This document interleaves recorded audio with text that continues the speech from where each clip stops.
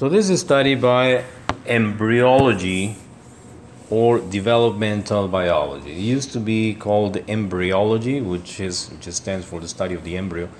But it's not only the study of the embryo, it includes also the fetus and everything about different problems that may happen during the development.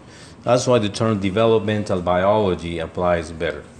And the study of the development, like all the sequence, all the things that happen from the one cell stage until birth, it involves a series of changes that are really complex, and most of them cannot be studied in the human embryo. And they have to be extrapolated from research done in other species. Because we cannot get embryos and slice them and see them under the microscope.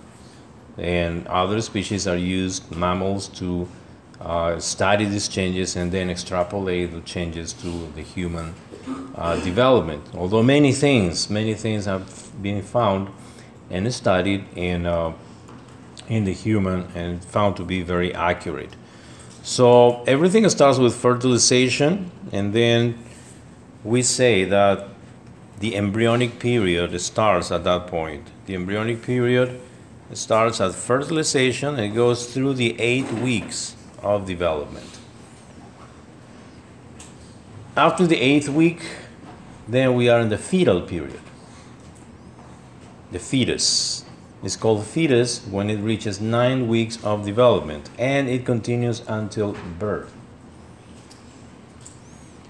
And after birth, we have a newborn, and neonatal period is described now, and it covers the first 28 days after birth. And that's a very different specialty. There's doctors specialized in neonatology, which is this period of 28 days, which is a period of adjustment. And this is the point where many things can be detected, problems that come from the mother, inherited problems, or things that may be acquired during birth. That's why we consider this 28 days a different period, a neonatal period. And after that, then we start with all the stages of infant, toddler, and so on. So in terms of timeline, we see these periods that we just described, the embryonic period with a cutoff point at 8 weeks. After the 8 weeks, we have a fetal period until the week 38. This is arbitrary. We usually consider 40 weeks, but we give a plus or minus 2 weeks. That's why we consider 38 weeks, maybe up to 42 weeks. Average is 40 weeks. Usually we say 38, 40 weeks. And there's another way to divide this, which is in trimesters. Like second trimester, first trimester, third trimester. But the weeks are used more than the months, because it gives you a more accurate description in short periods of time. And fertilization is a beginning point, which is not the same day of the last menstrual period. Consider the last menstrual period happens, and then after 2 weeks, day 14, is the ovulation. And if there is a fertilization, that will happen at that moment, around the day 14, after the last menstrual period. But we take the last menstrual period as a reference, as the beginning of the pregnancy. But 2 weeks after is when the fertilization actually happened. And that's what we consider these 2 weeks always of interval, because of this delay between the last menstrual period and the time of fertilization. But regardless of that, all these timelines are very useful. Like saying first trimester includes up to the week 12, second trimester to the week 25, and the third trimester to the week 38. Now, the reason why we do this is that there are specific things that happen in the first trimester. Other things happen in the second trimester and others in the third trimester. For instance, as a rule, we say during pregnancy, the first trimester is the most sensitive, or the most where things can happen, like injuries or drugs may affect, intoxications, diseases can be very dangerous for the baby in the first trimester. And the reason is because at that moment is when all these cells are in very active differentiation and mitosis. And if something happens like radiation or some toxic substance enters into the blood of the mother, that will reach the baby and may cause problems in the development. Second trimester and the third trimester, most of the organs and the structures are already defined, and they just start growing in size. So going back to the very beginning, the fertilization and how that happens, the sperm that is ejaculated is not actually capable of fertilization right away. There must be a period that follows ejaculation, and when the sperm is in the the female reproductive system, this process is called capacitation. There's a series of changes that the sperm goes through. One of them is the tails will start to move. Actually, they move, but they change the pattern of movement. The pattern changes so the sperm can go faster, and this tail moves in a different way in order to reach the egg that should be in the uterine tube. Only sperm that is capacitated will be able to get to the oocyte and respond to the chemical factors, because I think I mentioned how the sperm cells know that they have to go to the left tube or the right tube. There must be capacitated for that and recognize the chemotaxis signals that the egg is sending, saying I'm in the left tube, not in the right tube. So a good proportion, a good part of these sperm cells will go to the correct tube. So that process is called capacitation. And the sperm, when it's ready to fertilize, it will reach the uterine tube and will find the egg. And in order to get inside the egg, it must go through layers that are first the corona radiata, granulosa cells. There are cells that still are surrounding the oocyte. Right under the corona radiata, we have a zona pellucida, which is a band. It is a band that in the lab we can see it like a blue ring around the oocyte. It's made of glycoproteins, and it's right before or covering completely the plasma membrane of the oocyte. Now, when the sperm gets here, all of them at the same time, they start hitting against the corona radiata and zona pellucida, and the acrosome, which is in the head of the sperm, like a helmet, it will break and release the enzymes. And those enzymes are going to digest the corona radiata and the glycoproteins of the zona pellucida. And the first one comes and sends enzymes, opens a part of the zona pellucida, then comes more and more and more. The one that comes behind all the rest is the one that finds the door open and enters into the oocyte. Now, when the sperm have digested all the zona pellucida, one of the sperm cell will fuse membranes with the oocyte. This process is called syngamy, the fusion of the sperm with the plasma membrane of the oocyte. And as soon as this happens, there will be a seal. This membrane of the oocyte will be sealed completely, so no more sperm cell can come in.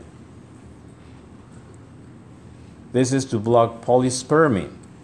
Sometimes when there are problems of development of the oocyte and they are not normal, we may see this problem of polyspermy, that more than one sperm gets inside.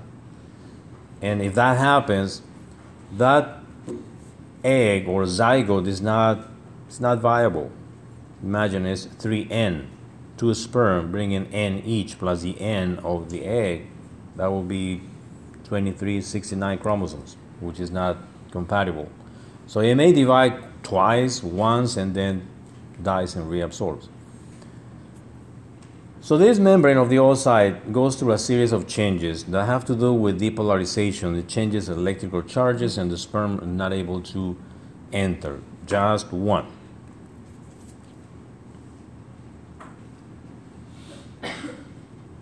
And once the sperm cell is inside the oocyte, which is in the secondary oocyte stage, the oocyte completes the meiosis II.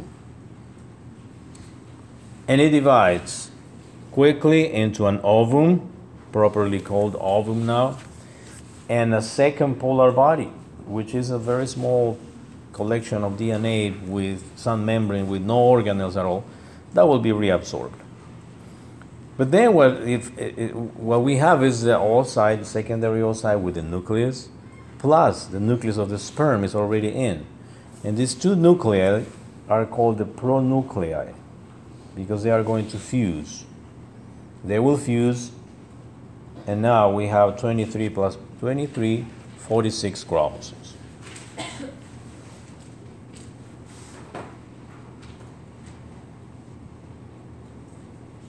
This is what we see here.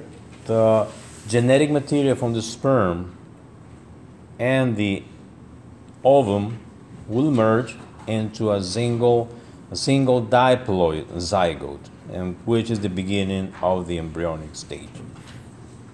As soon as these two nuclei get fused, immediately the zygote will divide in two cells.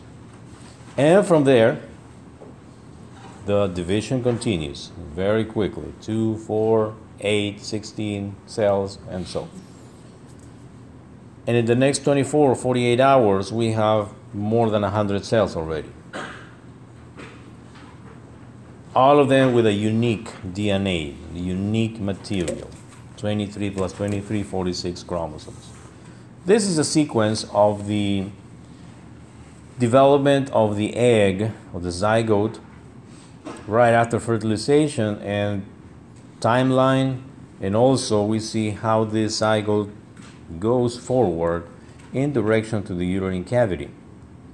So we start from the ovulation, the oocyte gets out of the ovary, enters the tube, and if there are sperm, the fertilization will happen right here. The day 0, fertilization, the sperm is fusing the egg. Now the fertilized egg, we have it here, the zygote. And in the first day, the zygote will start dividing and start advancing towards the uterine cavity. But the day 2, we have 2-cell stage. But the day 3 or 4, 4-cell stage. And it keeps going and dividing. But the day 5, about the day 5, we have more than 8 cells, 16 cells. And it enters into the uterine cavity after 5 days after fertilization. Now, in the day 5, now this zygote goes through different stages. The zygote turns into a morula. We call it morula because this is a group of cells, a lot of cells all together. And then we have a blastocyst. It's called blastocyst because there's a collection of fluid inside, like a cyst. And by the day 6 or 7 after fertilization, implantation will happen.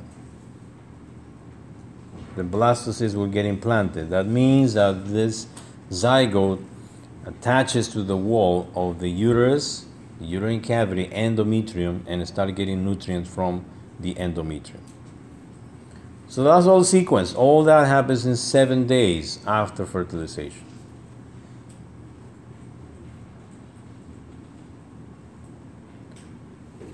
This is the process by which the zygote starts dividing in different number of cells. Cleavage is the division of the zygote in the first week. This is called the blastomeres, the individual cells. We still see the polar bodies there that belong to the ovum, that they will be reabsorbed quickly. And it's still the zona pellucida is surrounding this this zygote of 2-cell stage in the day 1. But 3 or 4 days after fertilization, we have the morula. The morula, and then after 1 day, the blastocyst. That's the sequence: the zygote, morula, and the blastocyst. And in between the morula and blastocyst, we see that the zona pellucida is lost because there are too many cells. The zona pellucida just breaks like a shell of an egg, and all these cells keep growing. An implantation occurs when the blastocyst attaches to the endometrium after 7 or 8 days after fertilization.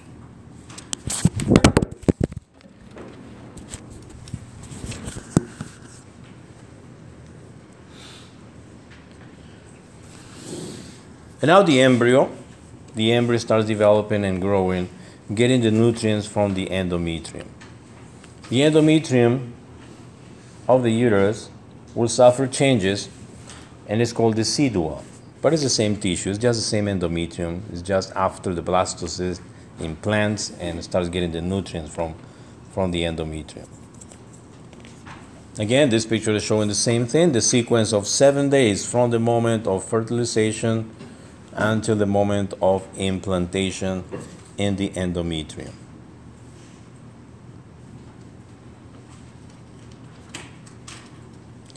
Now this blastocyst, when it reaches the endometrium, will attach in a special way, because this blastocyst will have 2 groups of cells. One inner cell mass in blue here, called embryoblast, and a group of cells that surround the whole blastocyst called the trophoblast. So the inner cell mass is directed towards the endometrium, because this inner cell mass then later will start differentiating in the body of the person. And the endometrial glands will get really rich in nutrients after the blastocysts get implanted.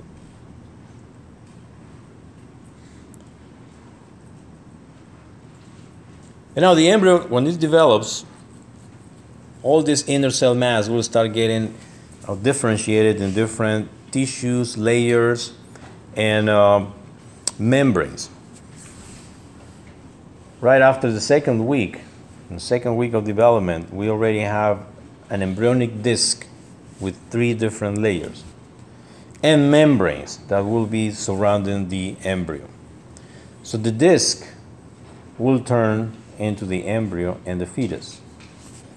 And the membranes will surround the fetus, and they are the amnion, the yolk sac, allantois, and chorion. Different groups of membranes that will cover the embryo.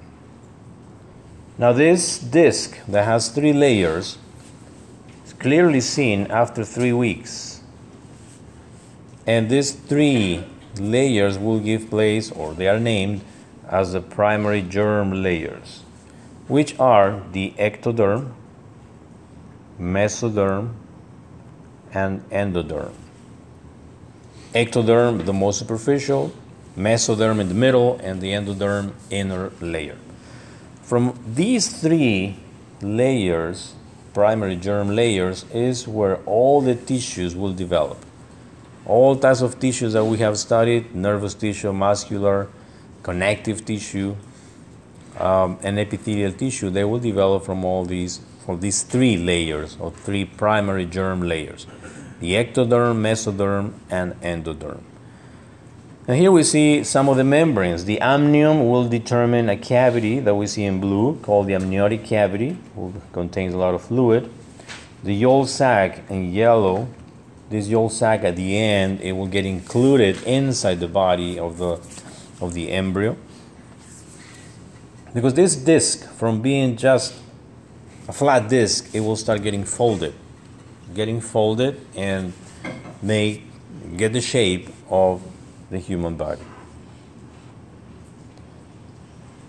So what these layers give place to, the ectoderm will differentiate into the brain, tissues of the brain, nerves, and epidermis of the skin.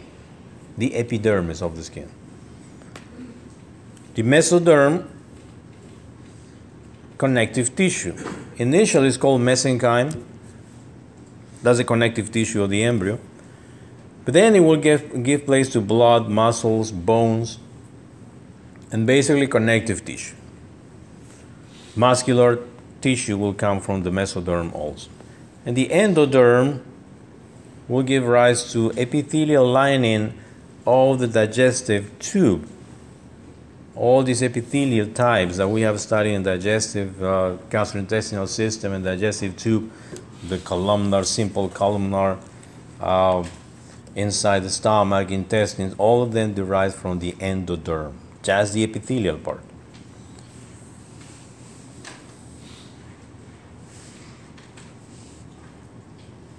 And the membranes are mentioned here again. The amnion turns into amniotic cavity that contains the fluid that we call amniotic fluid. That's the fluid that comes out when breaks close to the delivery time during labor sometimes. The yolk sac gets inside the body, and this is the place where the blood cells are formed at the very beginning. Allantois, this membrane will be part of the umbilical cord, and the chorion, which is the outermost layer of the embryo, these are the cells that will produce HCG. Now, we know the HCG, it has the action of LH, it will stimulate the corpus luteum to produce more progesterone until later when the placenta will take over.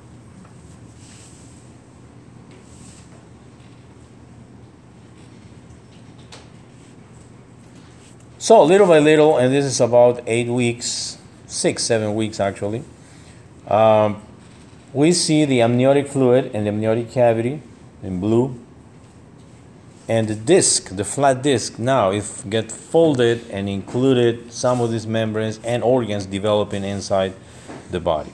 We see the yolk sac that is getting like a small remain, then later will be reabsorbed and included the allantois, part of the umbilical cord, and the chorion is a red membrane that surrounds everything, and that's where the HCG is formed.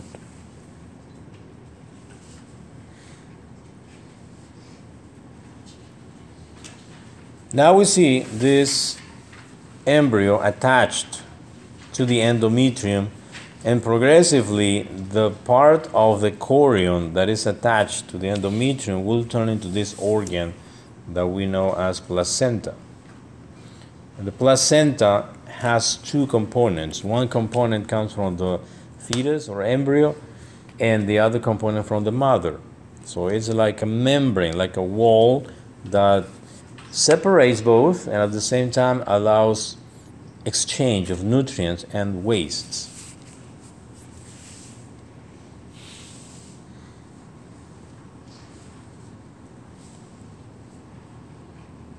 So the placenta has two components, the maternal and the fetal component, and this is the place where nutrients and wastes are exchanged. But there is no mixing of fetal and mother blood. This placenta has such a structure that it will not allow that the blood of the mother and the fetus get together or get exposed to each other. They are separated. Just the nutrients and wastes, they are exchanged. And this membrane will separate them completely. And not only that, the placenta will produce hormones. It will produce hormones like the HCG that we mentioned already. The estrogen, progesterones are produced in the placenta also, because they're going to take care of some other things like development of the mammary glands in preparation for nursing. So all the placenta will produce some of these hormones.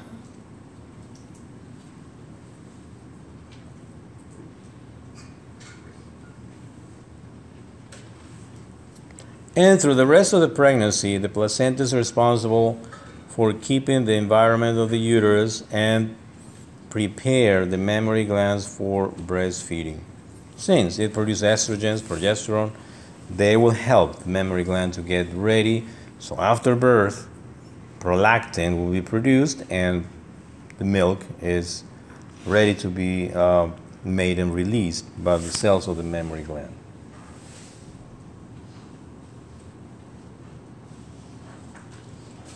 The trimesters are usually mentioned as landmarks for development. As we see here, the first trimester and the first 3 months, we can summarize this as describing it like the most rapid changes happening during this time. We see from 4 weeks, 7 weeks, and 10 weeks how the zygote will quickly divide in many cells. At 4 weeks, all these discs have folded and included many organs that are in development. By 7 weeks, we can clearly see blood vessels. Blood vessels are already formed and bringing blood to many parts of the embryo. And at 10 weeks, we can recognize some of the upper limbs, lower limbs, and this, like a bubble, is the amniotic sac. And the embryo is actually floating in fluid inside the amniotic sac. And all this part is a chorion and placenta that it's attached to the uterine cavity or the uterine wall.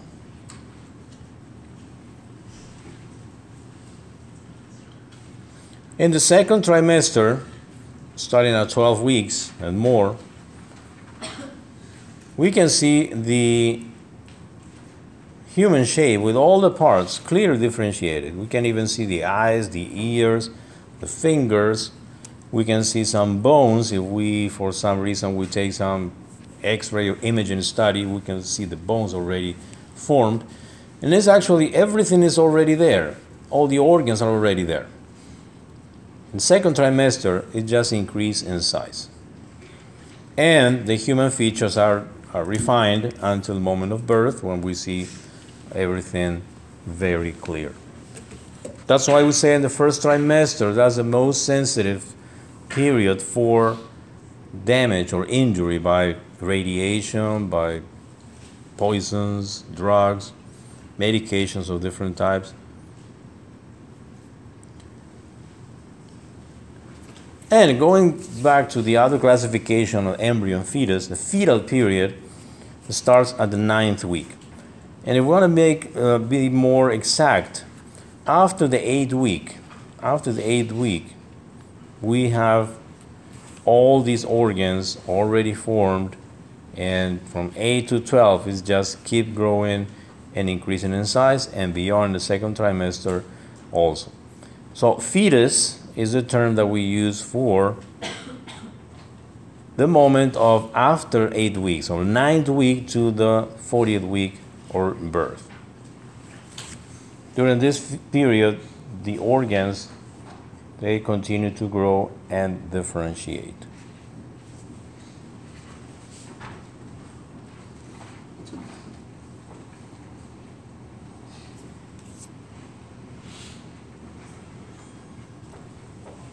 Now the changes are very quick, but initially, in a relative way, whether it's accelerated growth, but it's not seen clearly as part of the pregnancy. Usually in the second half of the pregnancy, after the 5th month, is when we see the increase of the size of the belly in the mother, because the uterus and the baby starts growing and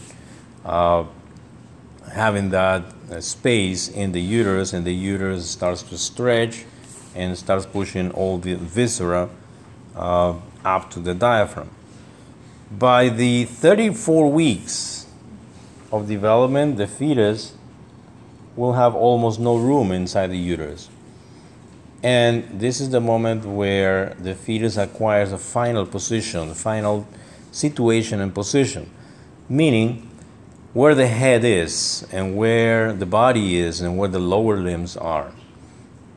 Usually, and this is the percentage of people, the head is directed to the pelvis, like in an upside down position, in preparation for the labor and delivery. But that is determined by the size of the uterus, is determined sometimes by the shape of the uterus, the shape of the pelvic bone. Sometimes there are different types of pelvis that would not allow the head to come upside down or towards the pelvis, and we have a different presentation. The head is not directed to the pelvis, that is directed to the diaphragm. But usually the head is the one that gets directed towards the pelvis for the moment of birth. As we see how progressively, from 26 to 29 weeks, the baby is able to move around, and it changes its position all the time.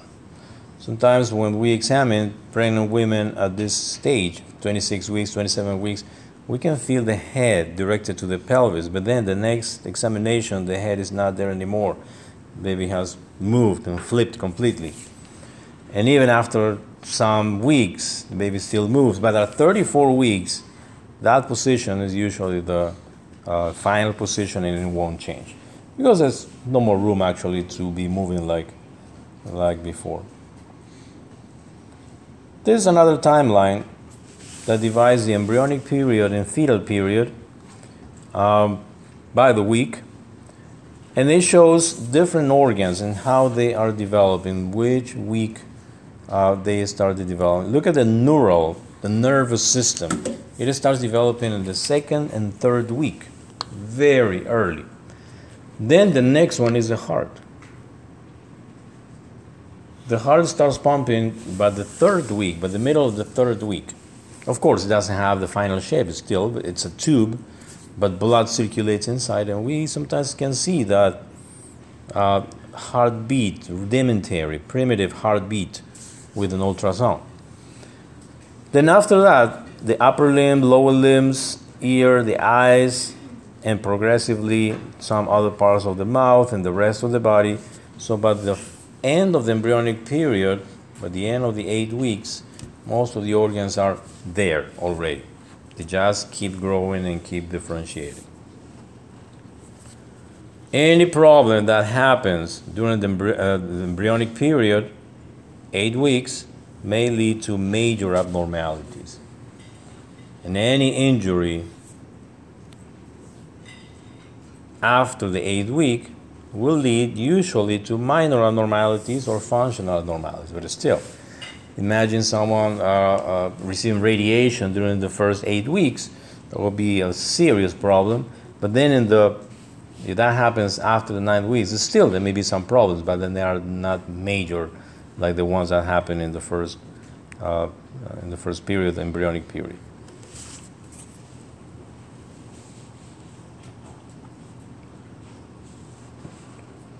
That's a comparison of how the relative size is. This is kind of a scale period to show how from the ovum that is barely seen here, it's like a dot, blastocyst, embryo, 18 days, 24 days, 6 weeks, 8 weeks, the embryonic period ends here. And we can clearly see how after the 9 weeks, this is like a little baby that is just keep growing in size, because everything is already inside, the organs and everything is in there, it just keeps growing.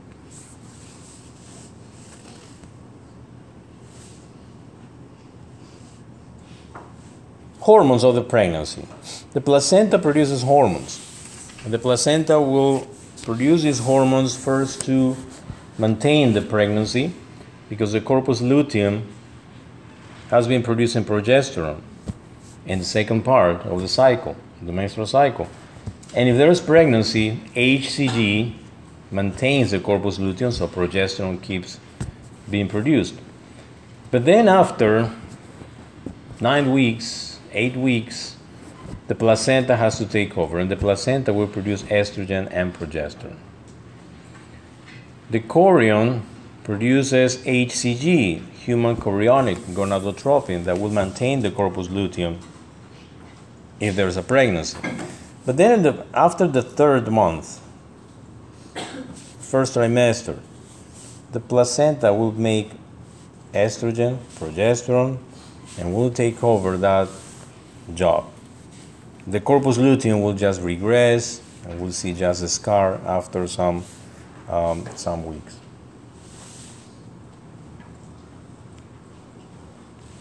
The hormones are, one of them is called human placental lactogen, which is a hormone that prepares the mammary glands for lactation. And it may play a role in the fetal metabolism also, in terms of availability of glucose, amino acids. CRH. CRH is produced by the placenta. Normally, it's produced by the hypothalamus. In the endocrine system, we study CRH. But it's thought to be part of this developmental clock that establishes the time of birth. The CRH seems to be produced by the placenta when it's time to start the labor. And cortisol plus CRH will be signals that will start the labor. Relaxin is made by the corpus luteum and also the placenta layer. Relaxin is about making the pubic bone flexible. The pubic symphysis, fibrocartilage in between the two pubic bones. It has to be more flexible for the labor time and delivery time. It has to stretch and have to make some room for the head of the baby coming through. Increases flexibility of the pubic symphysis and helps to dilate the uterine cervix during labor. And here are the other hormones that are produced by the placenta, the CRH, the somatomamotropin, HCG, and the relaxin.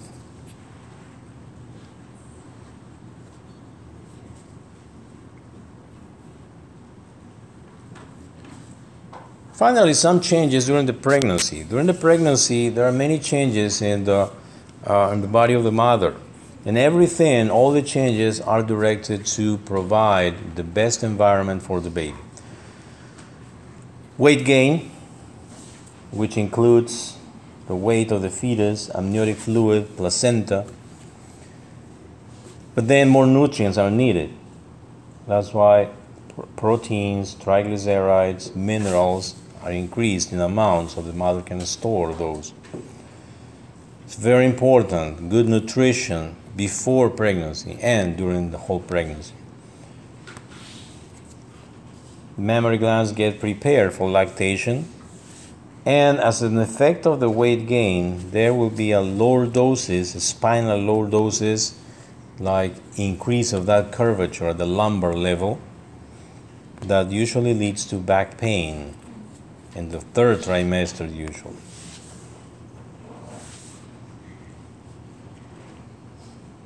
Cardiovascular system, there's an increase of 30% in circulating blood volume, and increase of the red cell mass, the red blood cells, because the fetus will demand oxygen. For more oxygen, more red blood cells are needed, and more volume of blood. That's why nutrition is very important. If the mother is anemic, has anemia or borderline anemia, they will develop severe anemia because of the increased demand of the baby. The cardiac output increases 20-30%. Cardiac output, that amount that the heart handles in 1 minute. People with cardiac problems like valvular problem, the heart valves problem, or cardiac disease, congenital cardiac disease, when they get pregnant and they get into the second trimester, they get worse. And sometimes that's the moment of diagnosis. We just know that they have a cardiac problem during the pregnancy because the cardiac output is increased and the heart is not able to handle that amount of blood.